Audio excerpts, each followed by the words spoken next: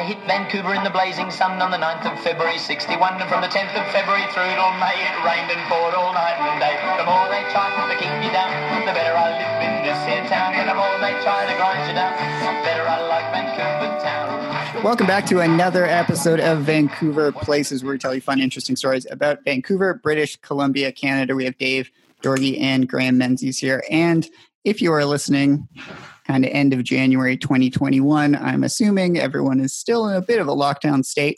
So this is a very safe social distancing episode for you. We are going to what are we guys going to talk about? And then I'm going to jump back in really quick after you guys introduce what we're going to talk about. We're going to talk about the secret stones of the really secret hidden stones of Stanley Park. And everyone knows about all the stones going around the seawall, but these ones are very secret. But what I did it's a really cool story. This is one of my favorites. Not the Rolling Stones, by the way. It's not the Rolling Stones.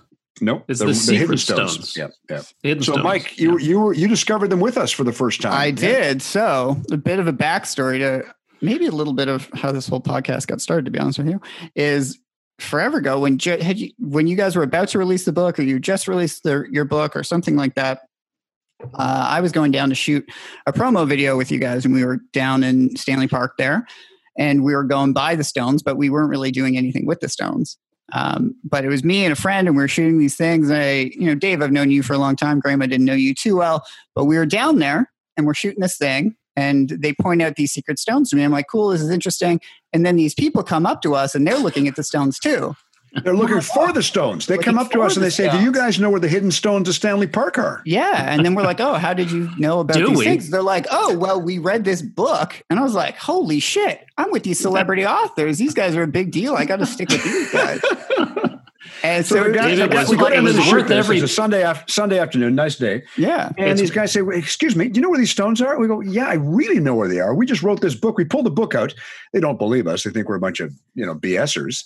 And then we turn to the flap with our pictures and go, look, this is our book. And go, no. The guy says, no, I've read the book. I want to see the stones. I can't believe you guys are here. As if we hang out there every day helping people find them, They don't always. Sometimes. So then the story gets kind of weirder in that, we're like peacocks. Our feathers are all stuffed up, our chests are out. We're as proud as can be. I'm super impressed at this point. The book had just come out and I go, sir, I'm so glad to be able to show you where the stones are. I wrote the piece. Where did you buy the book? And the guy goes, I didn't buy the book. I was just at some store and I read it. I thought I'd save $25 and not buy it if I came down here. I said, next time buy the damn thing. And then I realized why I wasn't getting paid very much for the promo at that point. But on that background story to this one, I will throw it over to you guys to tell us more about the secret stones. Well, when Graeme really is the instigator or the genesis of the 111 idea, he called me and he knew I was a writer. And he says, do you want to work on this writing project with me? He says, we need to come up with 111 cool ideas that no one knows about. And I said, I've got 3. So I'm looking to you, Dave, to come up with like another 108. And he had the connections and he had the, the inn, and he needed some help. And he said, I just want quirky, weird things that, every guidebook on Vancouver's got Stanley Park. They'll talk all about it. The publishers don't want that. They want a cool story no one knows about Stanley Park. And I said, God, I got just the one. In 1981, my mother and I went down to go take a bird watching tour in Stanley Park. I invited her with me. We're going to go down there. I'm like 25, 26 years old and got nothing to do. And no one showed up for the tour. The guide was there. And he said to us, he goes, look, I'm not going to run this because I don't make enough money with 2 people. I'll walk you back to your car and point out a few things because you came all the way down here. And I said, okay. And he was an old guy. And we met at Third Beach. And we were supposed to go bird watching that afternoon. He gave me a refund. And he said, I'll walk you back to your car. And then he says, stop here. He goes, look at those stones. And embedded in the seawall is a Canadian maple leaf, a hockey puck, and the 4 suits for the cards: spades, clubs, diamonds, and what's the 4th one? The other one. Hearts. 4th one. Spades, clubs. Did you say hearts? Hearts. Diamonds and hearts, yeah. Yeah. And so the entire seawall is built of hundreds of thousands of stones just chiseled and put in there. And you get to one spot where someone took the time to chisel out stones. And I can honestly say that I've never seen it written about in a blog. I've never seen it in a book. I've never seen anybody talk about it in the media. And the one thing the guy told me, he says, promise you won't tell anybody. I guess I lied. It's a Vancouver trade secret. Well, I think it's like the Official Secrets Act, Dave. I think that's the promise is good for 20 years. And then, then I think you're free. Then I think you're released. Statute of limitations on the statute of limitations. Yeah. I think you're off the hook. That to me is when we presented the ideas to the publishers in Germany, we had to make a point of saying, look, this isn't in any other book. It's not on the web. And it is a really cool thing to discover. Yeah. Great. James Cunningham built the seawall. We talk all about that in the book from 1917 to 1971. It was under construction. It's so iconic. It is the essence of what Vancouver is. But if you got nothing to do on a day and you want to go discover these, we give you the exact directions, don't we, Graeme? Well, do we though? I was going to ask you, Dave, how do you find it? Dave, how do you find the secret stones? Well, when you're writing a book like this, you have to be exact. You can't just kind of say, so we went back 3 times, find the parking lot near Third Beach, go down the stairs, turn left, walk 100 paces. Now, we're trying to describe it like a treasure hunt, and I don't know how good they are because people interpret directions in different ways. And these 2 guys that we met that day, they couldn't find it. They were close, though. They were very close. They were close. Yeah. But now, just to be clear, too, it's that part. So if you go down, you look at the path, right? There's bikes on one side, there's walking on the other side, and between the bikes and the walking, there's this little sort of mosaic of stones, and that's where you want to be looking.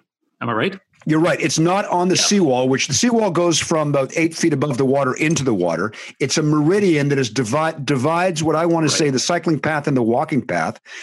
And again, I had sleepless nights thinking, what if I describe it improperly and hundreds of people go there and can't find it? I'd feel awful wasting people's time. Yeah.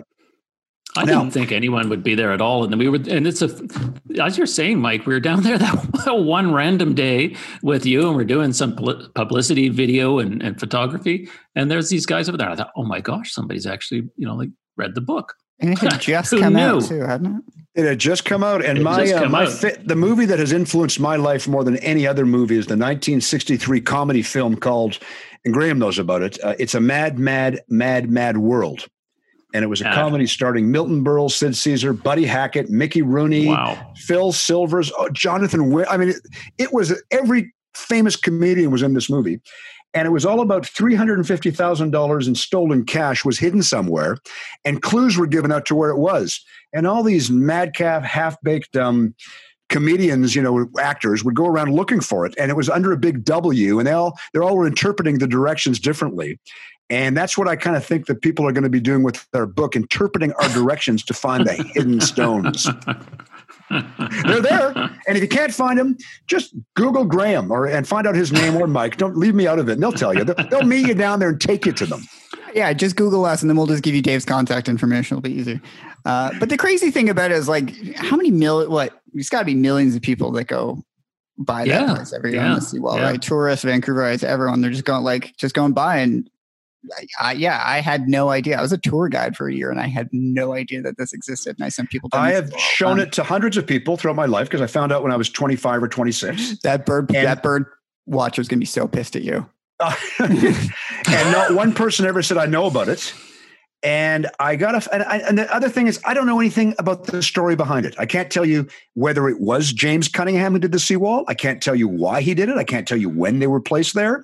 But that's part of the beauty. So maybe, it'd be wonderful to write more about it. What year they went in, what they represent: a hockey stick, a Canadian flag, and some cards. But why? Why wouldn't it be the emblem of the Olympic rings, or the emblem of the cross, or the emblem of something else that's simple to bash out of a stone? Maybe a square. I don't know. Yeah. Yeah. Yeah, it's good. A little mystery. It'd be really interesting to see if anyone has the backstory on actually who was it with some random guy? What was the reason behind it? I feel like that would take some real digging. That'd be a fun one. James Cunningham devoted his life for 35 years building that seawall. So he's not around anymore, but you would think under his supervision that he would be aware that one of his workers, or maybe it was him. I think people think he did it on his own, but he was the mastermind behind it. And I would imagine that more funds came out 10 or 15 years, there's more funding to build more of it. And then a part of it has to be replaced. Then we're going to continue on. It was completed in 1971. So these inlaid stones, were they inlaid there in the 30s, the 40s, the 50s? Just don't know. If you spent a significant amount of time just researching that one particular part of the wall and those hidden stones. I wonder if you'd ever come up with a credible story.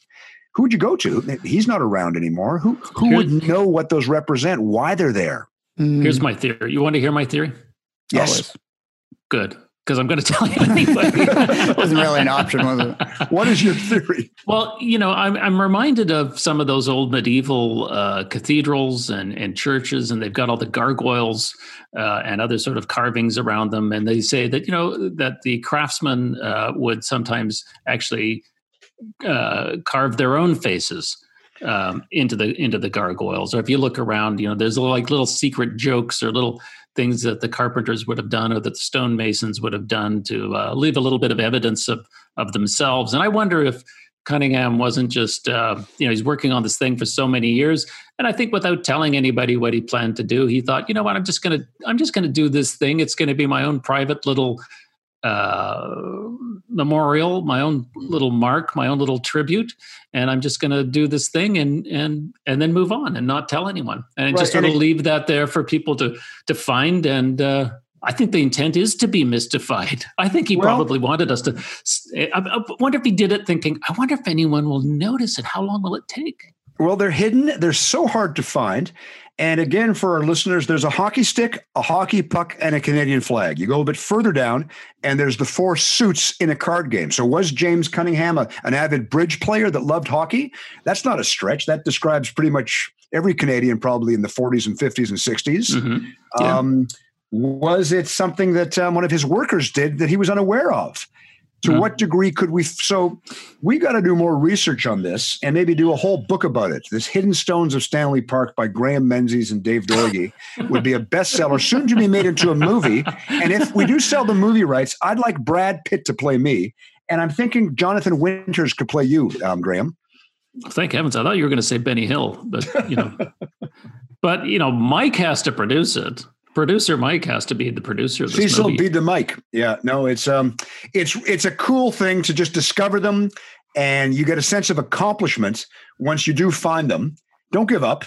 And the hidden stones, no one knows about it until now. The real trick to finding them too is every time you get close, Dave and Graeme are always just there anyway, waiting to. Yeah, we leap out of the bushes. We leap out of the bushes with our book and say, "Try to sell you a book." But on that note, do you guys have any last thoughts? Last fun, interesting facts here. Well, I'm just glad to say that was not about the Rolling Stones. It was actually about something else.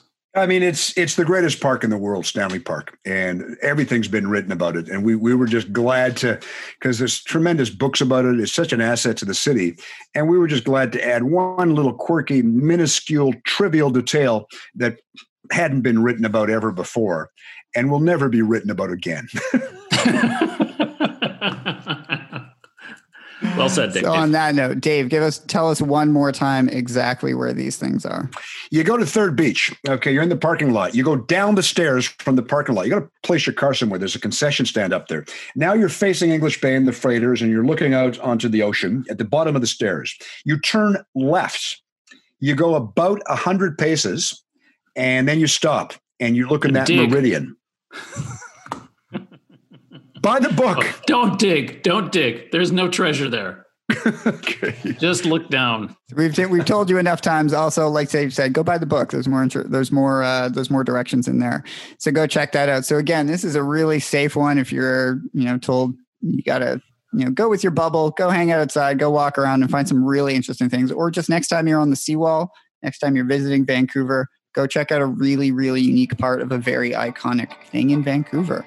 And then come back next week, as always, and come back and learn more things about the city of Vancouver, British Columbia, Canada.